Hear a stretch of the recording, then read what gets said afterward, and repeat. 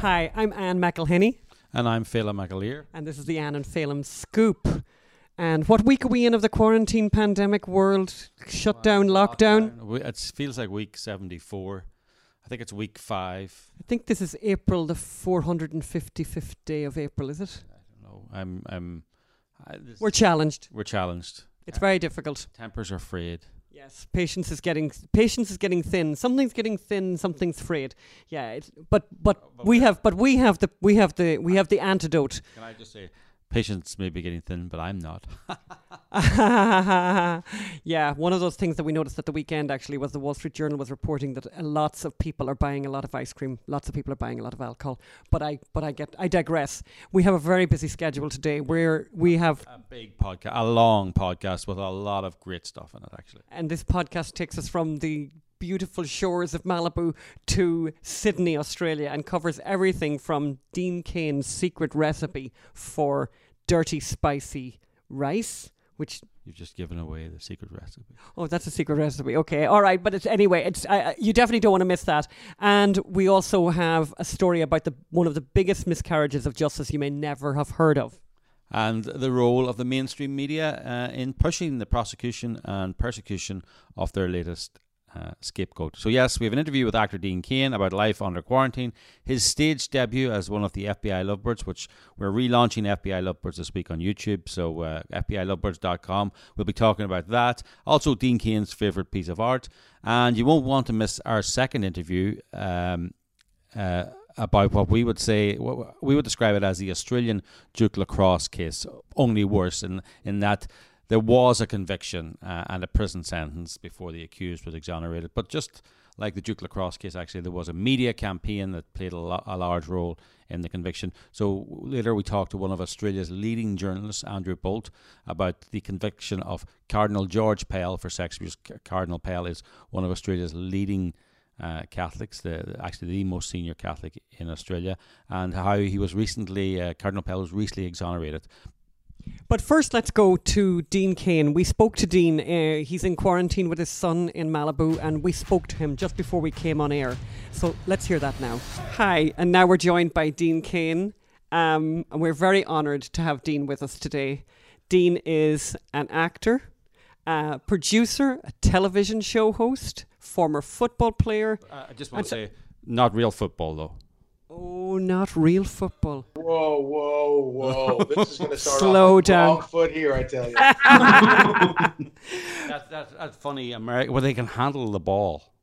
Like, that's not real. Is that not rugby? No, that's American football. That's the American football. But he's best known by a lot of people. 1969, college football, Princeton versus Rutgers. That's the first football we had. Was a version of your soccer, and then we turned it into the game of American football. Yeah, American football. American football. Okay, all right. But Dean is best known probably by a lot of people for his starring role in the young Superman, Lewis and Clark, The Adventures of Superman. But to the people in this house and to us and to a lot of our friends, he is best known for playing Detective Jim Wood in the movie Gosnell. Hold up, lie. Look, that cabinet right there is full of little baby feet in jars. Look, that's not what we're here for. And for playing Peter Struck in the FBI Lovebirds Undercovers play that Phelim wrote. Yes. What? Exclamation point, question mark, exclamation point, question mark, question mark, question mark. So we got to know Dean very well on the set of the Gosnell movie when we were in Oklahoma. And one of the things that always struck me was that I learned, because it was the first time I'd produced a movie, and I realised that a lot of actors like to run back to their trailer the moment they're not on set and the moment people aren't saying action to them. But in the case of Dean Cain, he was always hanging out with people, chatting to people, doing selfies with people and being really, really friendly. So he turned out to be, and we had heard that before we did the movie, that he's like the nicest actor to work with. And we have to say that that's actually the truth. Can I just say, I felt he was too nice. I wanted him to go back to his trailer and rest. But no, there he was. Oh, let me take a selfie. Oh, you want me to phone your mother? Oh, I'll phone your mother. Exactly. So That was the downside to working with the nicest actor in Hollywood. And one of the other things that happened that was really great on the set was we got Detective Jim Wood, the real Detective Jim Wood, to meet the actor Detective Jim Wood, Dean Cain, and that was a great experience. When you're playing a real guy, it's really amazing to actually get to meet the real guy. So that was a wonderful thing for me as well. And but you're always a little bit, nervous because you're like, am I being you okay or not really? And he was really gracious and wonderful. So that was very cool. Yeah. So how are you faring? How are you faring during all of our first global pandemics that in living memory?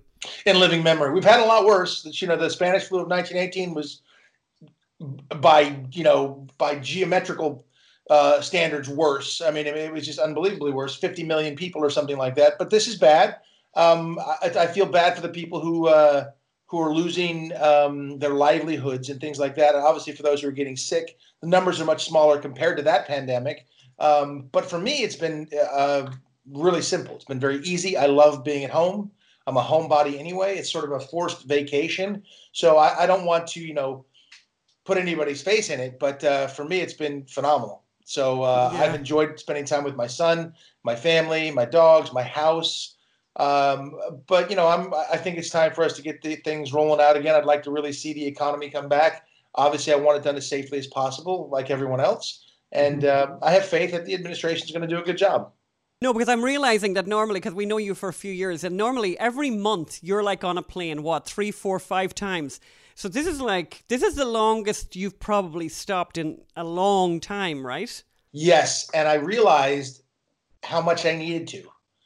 By being here, forced to be home, I realized how long it's taking me to sort of establish my normal routine again, like a normal routine of being home. And I realized how much I absolutely adore it and love it. So it's been eye-opening in that sense, and I'm actually very grateful for the lessons I've learned during this pandemic. Just for our listeners and people watching on this, are you doing a Marie Kondo in your house then? Have you turned into one of those? Are you tidying up now and reorganizing all your pictures and things like that?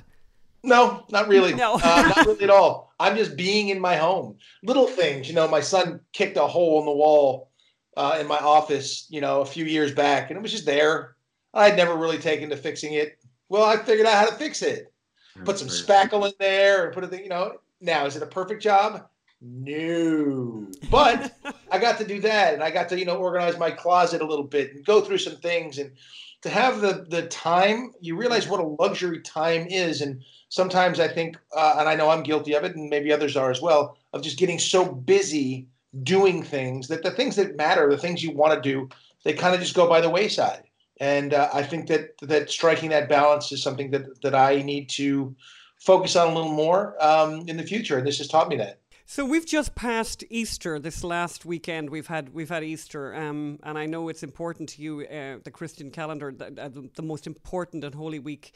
How did you find passing Easter without being able to go to the church? Well, for me, going to church is one way to worship, but I don't need a church to worship in any way, shape, or form. My conversations with God tend to be, one-on-one quite often, where I'm having my own conversations with God, and that can be out in the backyard. I have a nice backyard. It can be while watching my son sleeping. It could be any point in time. So not being able to go to church didn't bother me.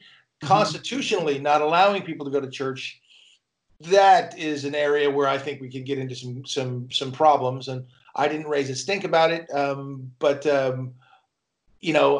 for me, it wasn't a problem. But I can see how it could be a problem for others. No question about it. And I see the constitutional issue there. I also see the public health issue. So that's a double-edged sword. So what advice do you have for people who are stuck at home? What would you recommend that people should do? Like, what's been working for you? Well, see, again, I'm the worst person to ask because I'm so happy to be home. It's like if I got locked down for a year, I don't think I'd be that unhappy. It's been I said before, like getting 2 weeks would be incredible. Now we're a couple weeks into it, 2-3 weeks into it. I could use another month without even blinking. I'm going to call him out. I'm going to call our guest out on that. Oh. I do not believe Dean Cain could survive without meeting people for more than a month or 6 weeks. He's I say this both, as a producer looking at him going, stop talking to those people, go and learn your lines. It was like, he is the most social person and the most generous person, generous with his time. He talked about time being valuable. He was so generous. I remember once going out to lunch with him, and he hardly got eating his lunch because people would come over, and he never once rebuffed or even not only that, but I didn't feel like a chore, right? It felt like this is something he enjoyed doing. So I wonder, Dean, how you would survive with much more time on your own. Well, I'll tell you what, when we were shooting that film, the people that we were making the film with, the actors and the extras and the people who were there giving their time and being a part of the film, they were wonderful people. So it was really easy to be thankful to them and respectful and have conversations with them. And they were wonderfully sweet people. That makes it easy, and also the nature of the role, which I liked. My dialogue was so well written that it wasn't difficult for me to learn, because I always knew my dialogue, of course. Yes. But it wasn't difficult to learn. And when dialogue is easy, all you have to do is listen to your other actors, and your dialogue sort of comes from that. So with great actors, Nick Searcy did a great job directing it. I love my partner. Alfonso Rachel was phenomenal, and we had a great time, and all of it was just great. So I really enjoyed that. And the people, again, the young actors and the folks who were there were just awesome. So it was really easy to do so. But thank you for the nice things. But I can tell you what, I could be here. Because I go to the store, I do things, I see people out and about. But Malibu, where I live, it's pretty much like the picture in the background there. It's pretty much like a lot of beaches and a lot of space and That's not a picture. That's real. Oh my God! That's a window. Yeah. I didn't realize that was the window. I'm sorry. Yeah. Okay, maybe not. So, I mean, one thing I would say, just to let people know, we're talking about the Gosnell movie here about abortion doctor Kermit Gosnell. It was easy to write the dialogue because so much of it is actually based on actual things real people said, and you're sort of echoing that because you said it was so easy to remember because it was well written. It wasn't easy. It wasn't well written. It was straight from Jim's mouth onto the page almost, right? And straight from the courtroom onto the page. So real people had said it in that real way, and that's what made it so much easier. But okay, let's imagine that you are enjoying yourself. The jury's out on that in your isolation. What movies would you recommend? Which Dean Cain movies? There's a lot to choose from. Would you recommend for people? Have you a new one out at the moment? Have you on Hallmark or no on Netflix? New ones coming out left and right. I got kids movies, big movies. But if I were to recommend 3 movies of mine for people to watch while they're home, I would say obviously Gosnell. I think that's an important film, and I think people should watch it. And it's recent. I think I'd like them to see The Broken Hearts Club. It's a movie I made back in 2001, I believe. Great, fun story. And I play gay in that. Very well, by the way. I'm kidding. Is that on Netflix? Where do we find that, Dean? Where do we find The Broken Hearts Club? I don't know. I think it's probably I think it's everywhere. Okay.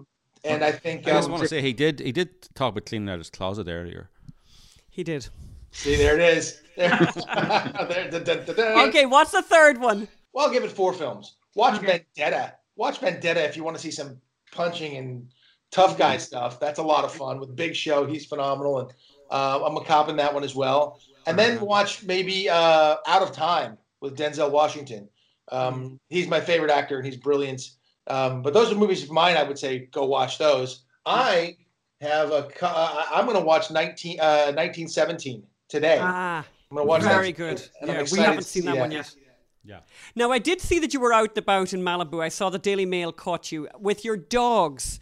So we have 2 cats, Mr. Top Cat and Mr. Scaredy Cat. Can you tell us who your dogs are, what their names are, and what they're like? And how many of you? Do you have 3? I have 3 dogs. My son has 1. And I was caught with my son's little dog. So that's 4 dogs then. You really have 4 dogs, but really, yeah. But he's usually in college and in North Carolina, but he can't be, so he's here now. And so I was with, I had his little dog with me. But I have 3 big dogs that run around my backyard, and they are lovely. I have a black lab, Bella. She's about 8.5 years old now. She's amazing, and she's the matriarch of the household. And then I've got 2 boys, Chapter and Bandit, and they're about a year and a half old, and they're insane, but they're lots of fun. And then we have little Malibu, who is the little what is she called, the Zushan. And I always listen, I am not a little dog fan. I said no little dogs. I'm not going to have that. My son goes to college, and what's he do? Gets a little dog. Yeah. And then what happens? She's the sweetest thing on the planet, and I am in love with her. So, What's the name of the little dog? Yeah, what's the little dog called? what's that? Malibu is the little dog. Just a little dog, yeah. Which is easier when you're in North Carolina to have a dog named Malibu. When you're in Malibu and the dog's named Malibu, it's kind of obvious. It's actually a lot of people. Our cats are called Scaredy Cat and Top Cat, and people object that you can't call a cat. It's, it's like calling somebody Phelim human. So. Sorry. I see the problem there. Yes, it's a problem. Yeah. So the reason we have you on here today, not just because we like talking to you, but you were Peter Struck in our play FBI Lovebirds Undercovers, and I'll just tell the people out there, FBI Lovebirds Undercovers was a play based on the verbatim text of Lisa Page and Peter Struck, the lovers, the FBI lovers, who were also involved, and I think it's fair enough to say this, involved in a plot to at least mess with the president, undermine the president. They were not professional. This is the deep state, and these are the deep state texting. It's, as I say, it's a John le Carré novel with a bit of teen Vogue romance thrown in, and it's every time I see the play, I laugh. It's hilarious. And people may not think text messages, well, of course, text messages between 2 middle-aged lovers are funny. I think that almost invariably, and throw in the political intrigue, and it's an incredible play. And we had it on in DC about 6 months ago. Then we brought it to CPAC, and that's when we met President Trump. You'll remember that. And so we're relaunching it this week. Tell us. You played Peter Struck. First of all, when I can't remember if I phoned you or emailed you. When I did, why did you answer the phone? And why did you say yes? Well, first of all, I knew that having worked with you on Gosnell and having that stuff sort of not ripped from the headlines, ripped from the actual transcripts, and the reality of what we were doing on that film was fantastic. So I already had a very good experience. And I was aware of Peter Struck and Lisa Page, and I had seen certainly some of his congressional testimony and things of that nature. And I saw his wiggle and some weird looks and some things. And I saw just sort of his demeanor, if you will, during those testimonies and during the hearings. And it sounded to me like a wonderful bit of real life that we could put out there. And it's a dramatic reading, so we do have some fun. We, to borrow an English expression, we take the mick out of it quite a bit, or take the piss a little bit, which is fun, and it's fun to do. But these are their words, and yes, of course, some things will play up a little more than others and stuff. But the reality is, when you see the congressional testimony in one way, and just watch little bits and pieces, as we all see on the news media, it can create any narrative you sort of want to. But when you really put them down like this in our narrative and the way we did FBI Lovebirds, it's pretty clear that they felt they were doing what they thought was right for the country, even though it was against everything the Constitution stands for. And I think, honest to goodness, people seeing and hearing their conversations, knowing that the positions and the status they held within the FBI is an odd thing. Plus, themselves presenting themselves as such, and even to each other, as such virtuous, wonderful people. Oh, yes. While carrying on an affair and doing the most unscrupulous stuff is the height of hypocrisy. And that's a lot. It says a lot about, I think, the way Washington and the higher levels of the FBI and the DOJ and places had become beforehand. I think now they're cleaned up quite a bit. They're being cleaned up quite a bit. And I think President Trump has a lot to do with that. And his new groups of people coming in. Yeah, there's been some change, and I think the change is good. But I think it's a very entertaining. What is it? 40 minutes, hour? I don't know how long it is now. Yes. But I think it's very entertaining, and I think it sheds a light on this relationship that I don't think people really have any idea. Even if they follow the news, I don't think they have any idea of what this relationship was like. Just following up with that, actually, because I think that's a really good point. And so we had a showing, as you obviously you played Peter Struck just recently at CPAC. And afterwards, we had a Q&A, and I think one of the first or the second questions, I'm sure you remember this, I think it was a woman who came forward and spoke, and she was in tears because she was so disturbed by what she learned from the play. And as you say, and we're very aware of, like, it's very funny, we've all laughed, but I thought it was really interesting, and it caught me up, actually, when she stood up and said, God, I read everything, I read all this stuff, but watching this, I am so upset for the country that this happened. I thought that was amazing. Yeah. What was your reaction to that? Well, I think it's awesome that someone got the point, especially someone who is so knowledgeable like she was. And somebody why did I not see this? Why was I not aware of this? I never saw it in those terms, and I think it was hugely important that she got to see that. And I hope other people will take away the same thing from watching this. We only get news media. You only get so much, even though it's a 24-hour news media. You don't get really in depth in things. You don't get to see things. I don't think anybody is really aware. They've heard some of the texts, Hillary should win, 100 million to zero, things like that. They hear some of the texts, but they don't hear all the little innuendo and all the things, the FBI, the FBI doesn't deserve us, things like that, and their feelings toward it's just. I think it's a whole other layer under the onion, if you. Yeah, no, and things like we should launch that investigation, the Russia investigation, talking about impeachment right away. This is before he was even elected, and a lot of journalists say, "Oh, McAleer has edited this, to suit his agenda, or edited this to push an agenda," and I'm going, you write articles about the FBI emails, right, that are 600 words long. Maybe 800 at maximum. You use about 4 quotes from the emails. So you boil it down to 4 quotes and 600 words of comment, your own comment. And I boil it down to an hour and 10 minutes, 5,000 words of only their words, and I'm the one that's editing. And I think that's what's so powerful, is that it's all there, and it all makes sense, and it's all very shocking. Yeah, it's easy in 600 words and 4 quotes to paint a picture that you want to paint. Yes. But when you do it over 5,000 words and an hour of performance, you get a narrative. Yes. And the narrative, it has a through line. And there was definitely a through line. And I think more and more is being uncovered. I mean, John Durham has not yet released his report. There's a lot of things sort of leaking out about, like, what he's going to find and all the different pieces and stuff. I don't think we've seen the last of it. I really don't. Oh, no. How explosive it gets is going to be really interesting. Yeah, no, it's going to, yeah. Let me go back and watch that play again.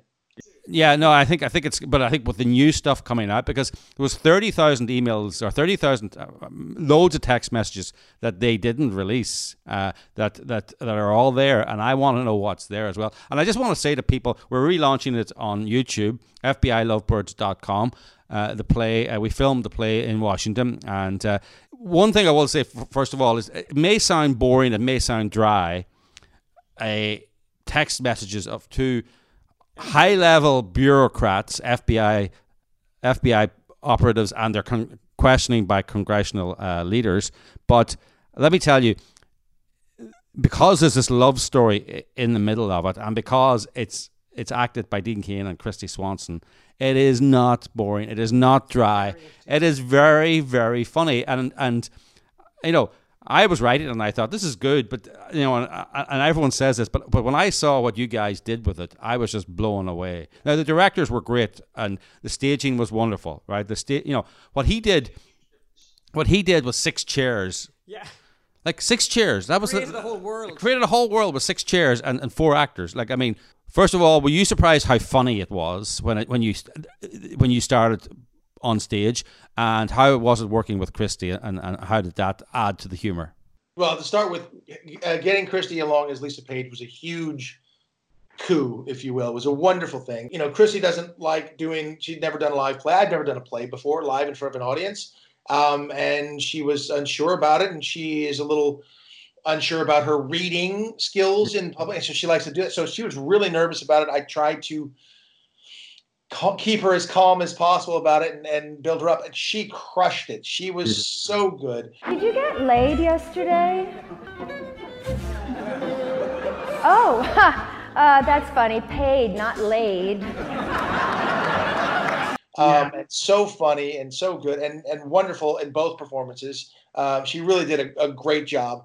And yeah, I was surprised at how funny it was, because the first time I came in and we did the readings and stuff, I wasn't thinking in terms of comedy. I don't know what I was thinking. I was just thinking it's going to just show the salaciousness of what these guys are doing. But when you start reading it, I realized halfway through the first rehearsal, I'm like, this is a comedy. I wasn't sure that it was a comedy. And then I realized how funny it was, and it just kept getting funnier and funnier because, like you said, you know, text messages between middle-aged lovers is damn funny, especially when they're acting like they're in junior high school.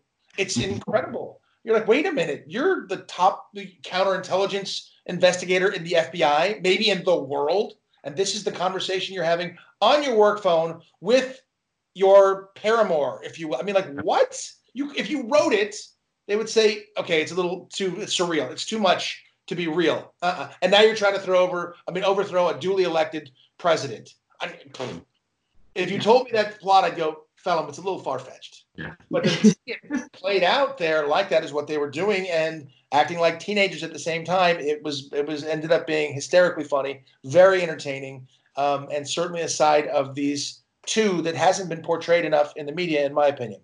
Yes. Yeah. Well, you did a great job, and we're so excited to relaunch the FBI Lovebirds this week. And so, because people are, stuck at home, they have time. We're realizing that we phone people. Everyone's at home now. You phone people, everyone answers the phone. It's like this weird thing, you know. We have two last questions. We're coming to the end of our time with you, and we ask all our guests two questions that we are very interested. And actually, this is kind of interesting. So everyone is confined at home. People are starting to cook a lot more than normal. What's your go-to dish? What are you famous for, Dean? Now, what would you cook up to impress us? Well, first of all, I cook all the time anyway. So I cook. So I love to cook. I made Easter dinner for 7 of us. And we're all confined. And so we're all quarantined. We're next door to each other. So we're nearby. So we were able to get together for this, because the other 3, well, we have 4 here, 3 there, and that 3 I deliver groceries to. So nobody's been out. We're being very good at social distancing. But I cooked a Easter meal for 7, and I cooked a roast chicken. It was lovely, and I did smashed potatoes, and you boil them, and then you squish them down, and then you put some butter and salt and pepper on them, and you bake them, and they get crispy and lovely. And then, but I'm most famous for is my dirty spicy rice. And I gave my dirty spicy rice recipe to Christy, and the boys over there crushed it, and she's made it again. She posted it on Twitter. It looks a little different than mine. It looks very good. Okay, I have to say this. You have to share this recipe with us. Will you share this recipe with us? I will. Okay, that's brilliant. Okay, we will send that out to everyone. I'm really happy about that. I love new recipes, and I love spicy rice. Second question. Okay, cocktail, mocktail. What's your go-to cocktail, mocktail? First of all, mocktail shouldn't even be a word. I agree. I just threw it in there. We're not inclusive. We're being inclusive. You're Irish. If he's a teetotaler, but I drink for 2. Brilliant. You just knew it. I don't. I make a really nice, clean margarita. But it's kind of the version they call. But it's very simple. It's really just a beautiful tequila, like a Casamigos Silver on ice with a little squeeze of lime juice. That's it. Oh, okay. But it's got to be beautiful tequila. Otherwise, it's got a bite and it's not good. Either that, or just pour a glass of Don Julio 1942 on the rocks, and I'm just happy right there too. I'm simple with tequila. I go with that. Otherwise, I don't really make many other cocktails except for a vodka soda and I use the Khalifa Farms makes this Califia. I don't know how to see. I have to look at it. They make a ginger limeade So it's literally vodka, soda, ice, and a splash of that ginger limeade, and that is so refreshing and lovely on a summer day. Oh, and it's and a beautiful thing to think about during a pandemic as well. Because I just realized, I just read during the weekend, I read in the Wall Street Journal that, of course, alcohol sales are off the charts in every category, but the biggest category is hard liquor. Interesting. Really up high, like 70% up sales in like tequila, gin, etc., like that. Okay, so last question. We always ask people for a piece of inspirational art, a poem, a quote, a novel, something that has been important to them as a piece of art. What piece of art would you like to share with us, Dean? Well, I have hanging on my wall right next to me a Picasso. It's an aqua tint, and it's a little simple bullfighting thing that he has there. And the reason I like Picasso, he is my favorite artist. Here's my little mini Picasso. He lives with me. He's a good dude. And I have another Picasso as well, but I love Picasso because I was inspired by a book that I read back in the day called The Sun Also Rises. Yes. Now, I read it as a young person, and there was this weird romanticized version of Spain that I had in my head. And it just permeated my brain, having the little satchel of wine on your, on your shoulder as you're cruising through, doing these things that he was doing back then. I'm a big fan of Hemingway, and so he's my favorite author. And so I had this romanticized idea of Spain in my head, and so I looked at all the Picasso art, and I just loved it. Now, of course, fast forward, decades. I've had a home in Spain for 20 years. I love Spain. I think it's a beautiful place. So I have a Picasso aquatint here that reminds me of all that romanticism and all the ideas of that book that when I read when I was a young man, and all of those romantic ideals of the time. I reread the book 10 years ago, and I was like, they don't do anything in this book. Nothing happens. Funny. I was like, what the hell? It's different than what I remembered, but I still have that romanticized feeling. Yes, that is one thing about Hemingway. Not much happens, but they eat a lot of food. Which explains my love of food. He has a whole page after page of describing his lunch, and then. But isn't that everything we all know and love about literature? That a book like that can have such an impact on you, that you are this huge, lover of Spain, have a home there, have a huge relationship with the country, and obviously a very tough time for your friends in Spain, by the way, because I think Spain is either today Spain has the most deaths on the planet Earth. Now, of course, we're not getting the numbers of dead in China because, of course, they lie. After China, certainly the next number is Spain today. They have even overtaken Italy, which is very disturbing. But Dean, listen, we want to let you go. You have been so kind and so gracious with your time. We really, really appreciate it. We want you to stay safe out there in Malibu, and we look forward to the next time we guys meet up. Okay, Dean, stay safe. That'll do. Take care. Okay, God bless. Bye-bye. So I am totally going to get the recipe from Dean, and I'll put that up on the Facebook page. You definitely want to get that. I'm definitely going to make it, and I'm going to make it this week. I think I detected a little hesitation in Dean's voice at the end there when you said he was going to send you the recipe, but does he agree to it going public on our Facebook page? I think so. Is this a case where we should ask for forgiveness rather than permission, or will we be forever sullied in the eyes of Dean Cain if we put a secret, dirty, spicy rice secret recipe on public consumption? These are the moral dilemmas that we have to work with. Can I just say that he just sent it to me? It just came up on my phone, and it's very spicy, so it wouldn't suit everyone. But I tell you one thing, I'm definitely making it because I love spicy food. But just to remind everyone as well that tomorrow you can watch the FBI Lovebirds for free on YouTube. Just go to FBILovebirds.com and please share, because people really need to see this play. And once you've seen it yourselves, and this is a great time to watch it with family. By the way, you could do a virtual watch party and watch it like with a bunch of friends on Zoom, and then have a chat about it afterwards. But please do watch it and leave a comment on YouTube. We read everything. We're those kind of people, aren't we? Yes, we are. And one thing I'd like to say about the play, we didn't discuss it there with Dean, was you may notice that originally there were 4 actors, if you remember, 4 actors. And the reason we're relaunching it was because one of the actors decided that he didn't want his image in the play, and he didn't want his voice in the play, and due to a contractual, fine print, where we weren't able, he got YouTube to pull it. He got us to pull it from YouTube, and we had to edit him out. That's Christopher Wood, the actor who played the Democratic congressman. I think he just didn't like that it was getting so much publicity in the end, and he got it pulled, and we had to go do an expensive editing job, pull it from YouTube. But it's going back up now, and you'll see it. And nothing personal, Christopher. I don't think you brought much to the show anyway. So we think it's still a great play. I think it's a really unfair thing to do, by the way, to be in a play that you've read over and over again, you've rehearsed, to travel with us to Washington, D.C. No objection. We had beers together, we hung out. Not a word. And then when, as Phelim says, once the thing started to really take off, and we had, I think, nearly over 100,000 people had already watched it on YouTube, he decided to pull the plug, which I think is really unfair and not at all very brave for an artist. But right now we want to go to a very brave journalist and columnist in Australia, Andrew Bolt, to talk to us about the Cardinal George Pell the overturned conviction of Cardinal George Pell. Andrew Bolt is an amazing columnist and journalist, and you won't want to miss this interview. So let's go over now and hear the interview. 17 hours difference, but he's still looking wide awake. So let's go to Andrew now, early in the morning in Australia.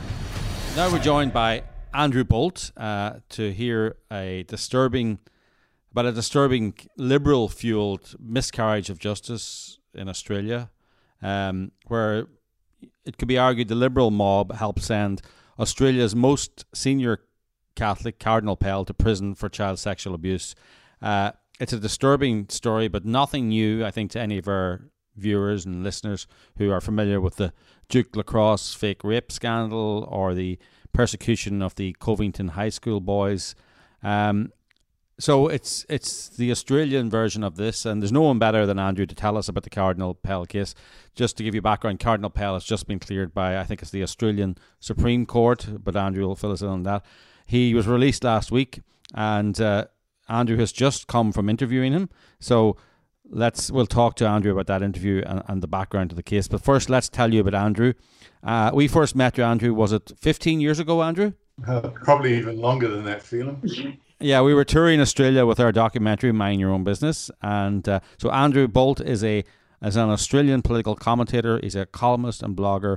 And according to Wikipedia, that font of wisdom and accuracy, Andrew Bolt is a controversial public figure who has frequently been criticised for his alleged abrasive demeanour and accused of inappropriate remarks on various political and social issues. So I can think of no higher recommendation and a more suitable guest. And in fact, we made it a condition of his appearance that he must have an abrasive demeanour and utter inappropriate remarks on various political and social issues. Yeah, we can't use this if you don't use controversial remarks and inappropriately aggressive. Abrasive, right. So all the way from Australia, please welcome Andrew Bolt.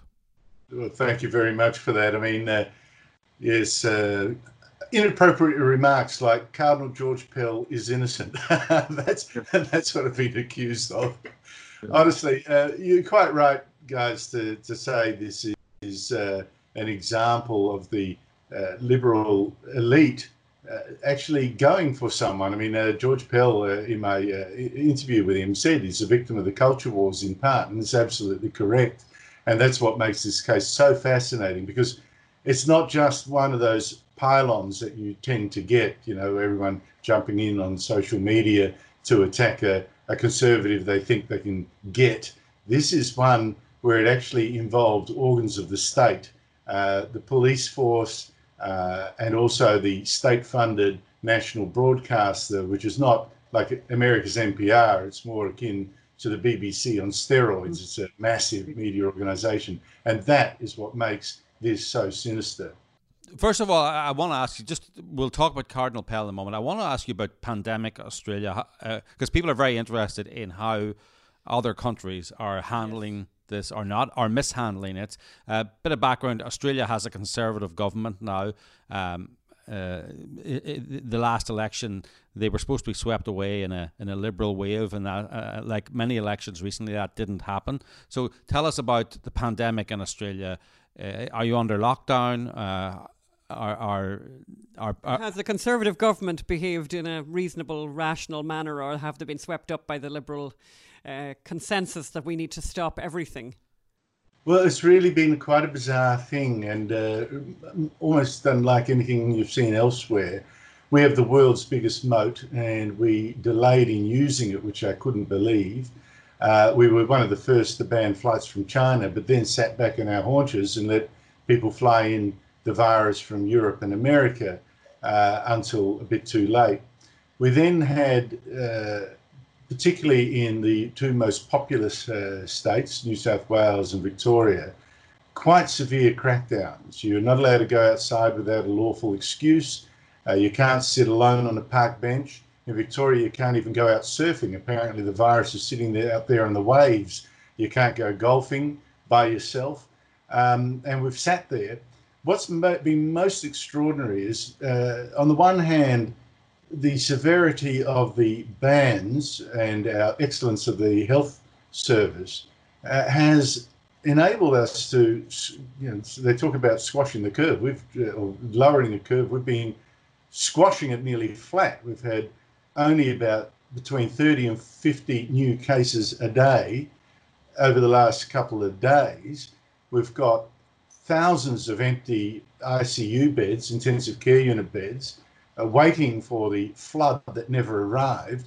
And yet the government now, the federal government, is too paralysed with fear to actually say, hey, maybe we can start relaxing the restrictions, which is just extraordinary. And I was talking to the health minister only last night. I said, well, what is your metric? Until we have absolutely no cases at all, until we have just no more deaths, what exactly are you looking for to ease these crippling restrictions that's costing so many Australians their jobs, not to mention their freedom? And he wouldn't tell. Yeah. Well, sounds familiar. And those two states you talked about, would they'd be run by a Liberal administration, or a leftist administration? Well, increasingly it's hard to tell the difference, to be honest, Phelan. But one is a conservative, well, a Liberal one, as in our big L Liberal, as in right of centre, allegedly. But that it was scarified by making an absolutely ludicrous error early on the piece, where they had a ship with sick passengers on board, and they should have known they were sick. Well, they did know they were sick, with two ambulances to take a couple of them off. And they allowed all the passengers to disembark, catch interstate flights, take the bus, take the train, go home without quarantining anyone. And that is responsible for more than 25% of our deaths. Wow. So since then, they have gone absolutely nuclear to prove they're really tough, which is ludicrous because one of their ministers got busted travelling and had to quit. While the other state is by a socialist left Labor government, which seems to enjoy the smack of power rather too much. So tell us, tell our listeners about Cardinal Pell. Who is Cardinal Pell, and why was he the perfect scapegoat for this mob? Oh, what a perfect scapegoat. He was always the target of media abuse for as long as I've known him. When he became Archbishop of Melbourne, which is our second biggest city, he reformed the curriculum there, which was of the liberal, the left, the Catholic left at that stage. He dragged it back to more orthodox Catholic preaching and became the target of insane abuse from the media left, and also disaffected Catholics, Catholic priests, the kind, the ones that struggle to believe in God. The same sort of thing happened when he transferred to Sydney, our biggest city. He also was is a climate skeptic. That got him, and preached on it. Well, not preached, he gave lectures on it. That gave him more abuse, and he was against gay marriage, and that really sealed the deal. He then became the target of criticism, and so far I've seen no evidence, and he denies it, that he helped cover up pedophile priests in the church 40 years ago and up to about 20 years ago. There's no evidence of that, and in fact he was the first leader of any church in Australia to institute as soon as he became Archbishop of Melbourne, had the authority to institute a sort of a compensation scheme. It was the first compensation scheme for victims of child sexual abuse. So that's the irony there. But there's an interesting twist to this. He then became, because he's a man of great talent, the third or fourth most high-ranking official in the Vatican. He was, in fact, a prince of the church and in charge of the Vatican's finances. He led an enormous anti-corruption drive that reached virtually to the feet of the Pope, not the Pope himself. And it was extraordinary. I talked to him in Rome some years ago, and he was talking about possible mafia involvement. He was talking about having to hide documents in 2 other countries in case something happened to him or his staff. He talked about finding a cardinal with a suitcase full of unexplained cash. It's been, the level of corruption has been extraordinary. And it is the view of many top Vatican officials who are part of this investigation that the troubles he was causing officials there is related to the troubles he's since faced here. So he's obviously a huge, for being a climate skeptic, for being an Orthodox Catholic, that put him in the crosshairs. So what happened then? Tell us about the case and the weaknesses of the case, and initially what happened in the conviction. Yes, well, it segued from accusations that he covered up child sexual abuse until suddenly the accusation that he was a child sex abuser himself. The genesis of this goes to the role of the police in Victoria, which has, since one of the detectives involved in a task force investigating him has conceded in court that it seemed, you could probably say it was a get Pell agenda. It became a prosecutorial force, not an investigative force. There was all this anti-Pell hysteria driven in by the state broadcast, the ABC, etc., and the Victoria Police actually launched a public appeal for witnesses to come forward, not just witnesses, victims, as in the presumption that they were victims to come forward who had been abused in Pell's Cathedral in exactly the years that he was the Archbishop there. This is a process that we've seen in similar miscarriages of justice in Britain, certain to engender false memories, encourage people after attention or compensation, to put a name to a vaguely remembered trauma, like, oh, it must have been him. They came forward eventually, the police, with 9 separate people claiming that they'd been abused by Pell, 26 different charges, every single one of which was so preposterous or so shoddily investigated or so weak that they have collapsed. The High Court decision last week acquitting Pell of the last 4 charges were the final ones. 26 attempts the police made to try to get George Pell jailed. They have failed 26 times. And today, just as I'm about to go to air with Pell's reaction to this, the police have said, oh, by the way, we found a 27th. Yeah, of course. I mean, it is extraordinary. Yeah. And it's so bad, just to give you one example. One of the charges that has just been quashed, and this is just an example, I could give you others, involved Pell doing something totally unbelievable. I mean, literally unbelievable. He is supposed to be coming from Mass in full regalia. Next to him is a priest in a corridor, and I've seen the corridor, it's narrow, with 50 choristers leaving Mass. So there's all these witnesses, and Pell is alleged to have jumped on one of the choir boys, pushed him against the wall, grabbed his testicles, given a hard squeeze, and guess what? Police charged him for that without interviewing a single one of those witnesses. Not a one. And when police were finally forced by the defence, etc., to, well, we better go and try to stand this up, no one could recall anything so ludicrous having happened within their sight. I mean, you're right. This new way of announcing that you want victims of a certain person to come forward, and even giving them a time when they may be victims and a place encourages all kinds of people, and sometimes mentally ill people, sometimes confused people, and sometimes bad people to come forward. We've seen that. So how did that get past a jury? I mean, did the law? Did they? How did that? Tell me about how the law was allowed to go that far. First of all, how did it get in front of a jury? Who knows? Like we've got trial by jury in Australia. It's a crime for any jury member to actually say what went on inside.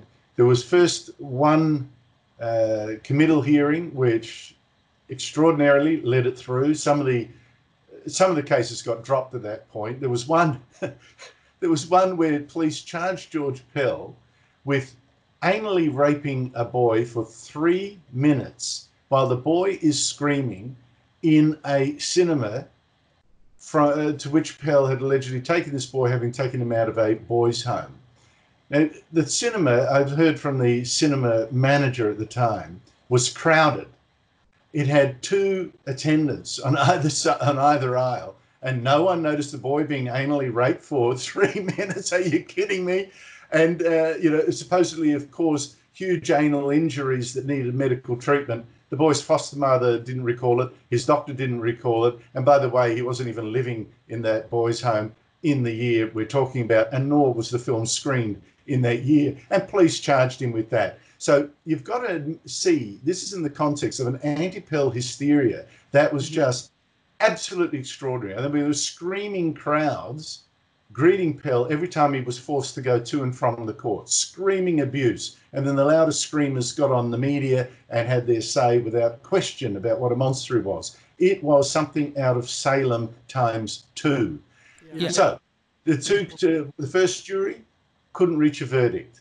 They tried it again. The second jury, after 4 days, so there must have been some sort of argy-bargy, but someone gave in and they found him guilty. I've heard some reasons why. I better not disclose them. There was an appeal to the Victorian Supreme Court, the state highest court, to the Court of Appeal there. And 2-1, they found against him. They said, no, the jury was made of, it was not beyond reasonable doubt, and that was fine. The one judge that found for him was the only one with criminal experience, extensive criminal experience. He was so incensed by the other 2 judges that he wrote a brilliant and much longer defence of Pell, which the High Court then, our National Court of Appeal, the High Court then took his side of the matter so emphatically, virtually unprecedented unanimity, a single judgment, 7-0, acquitting George Pell, criticising the Victorian Court of Appeal, the senior judges there, for not taking matters into account in Pell's defence that they should have. Yeah. And just for our listeners who don't maybe know this case very well, how long did Cardinal Pell spend in prison? 405 days in prison for a crime that he could not possibly have committed. This is the bizarre thing where the whole case came down like a house of cards. I actually listened or read very carefully the evidence given by the plaintiff, as much as has been released, because his identity is secret, his testimony is secret. It's almost like a star chamber here. It's the anonymous accusation, but obviously the jury heard it. Insofar as it was summed up by the Victorian Court of Appeal, I went through it. We're told that George Pell raped 2 boys at once, 2 teenagers at once, in his sacristy, the sort of change room, storage room, straight after Mass, in an open door room. Now, he didn't even know the boys. He didn't know if one was the son of a policeman or something like that. He just pounced on them. No grooming, just pounced on them. Now, what I found amazing is, how could he have possibly done this in this open room straight after Mass when the room was used as a storage room and change room for the people involved in the Mass, for the altar service and the priests and was being used to store all these sacred objects used in the Mass. The boy said that after the Mass, he walked all the way back to the back of the cathedral with choristers before breaking away, doubling back, entering a side door, reaching the room with another guy who now dead, who actually told his mother he hadn't been abused. The two of them are there. They find the altar wine, they drink it, and then Pell arrives and says, aha, and then rapes them for 5 to 6 minutes. Witnesses, unchallenged, place Pell in that entire time at the front of his cathedral, as is common, greeting the parishioners who'd sat there. So the evidence was he couldn't have been there. In the only 5 to 6 minutes that the prosecution said the rape could have happened, which is immediately after Mass, people are praying, the servers haven't got to the room yet, it's open, they claim, the evidence was it was locked, it was open, and Pell pounced on them there before the servers arrived and started tidying the thing away. Pell's actually out the front, say witnesses, out the front. He's also always accompanied by a guy, an MC, Monsignor Charles Portelli, who never leaves him. That's his duty until Pell goes home. Portelli says he didn't leave Pell. So that was one thing. I then traced the track that the boy said he took, his own evidence, and I timed it. He couldn't have got to that room himself until 5 or 6 minutes had passed, following the procession, down the back, breaking away, going to the sacristy, rummaging around, drinking wine. That was 5 or 6 minutes. This is a crime where neither the perpetrator nor the victim could have been there at the only time that the judges said the rape had to have occurred. It was a nonsense. Well, unfortunately, we have to cut that interview short. We've had some technical difficulties. You could hear the sound deteriorating there towards the end of the picture. That's probably due to, Australia and the current pandemic restrictions. We're operating on very low technical equipment here due to lack of people in the room. So that was a very interesting interview. We further went on to talk about Andrew's favourite work of art, Andrew's favourite cocktail, and other interesting stories. But we'll come back. We're definitely coming back to Andrew Bolt. As you can see, he's a fascinating guest. Really knows this story inside out. As we talked about, it's really the Australian Duke Lacrosse case where only the person involved went to prison, but was sent to prison by a media mob and all kinds of mobs. So we'll be coming back to this story because, as we said, there's a 27th allegation. This story is going to run and run. So we've come to the end of this show, quite a long show, but I think a great show, actually. We were so lucky to have Dean Cain and Andrew Bolt today.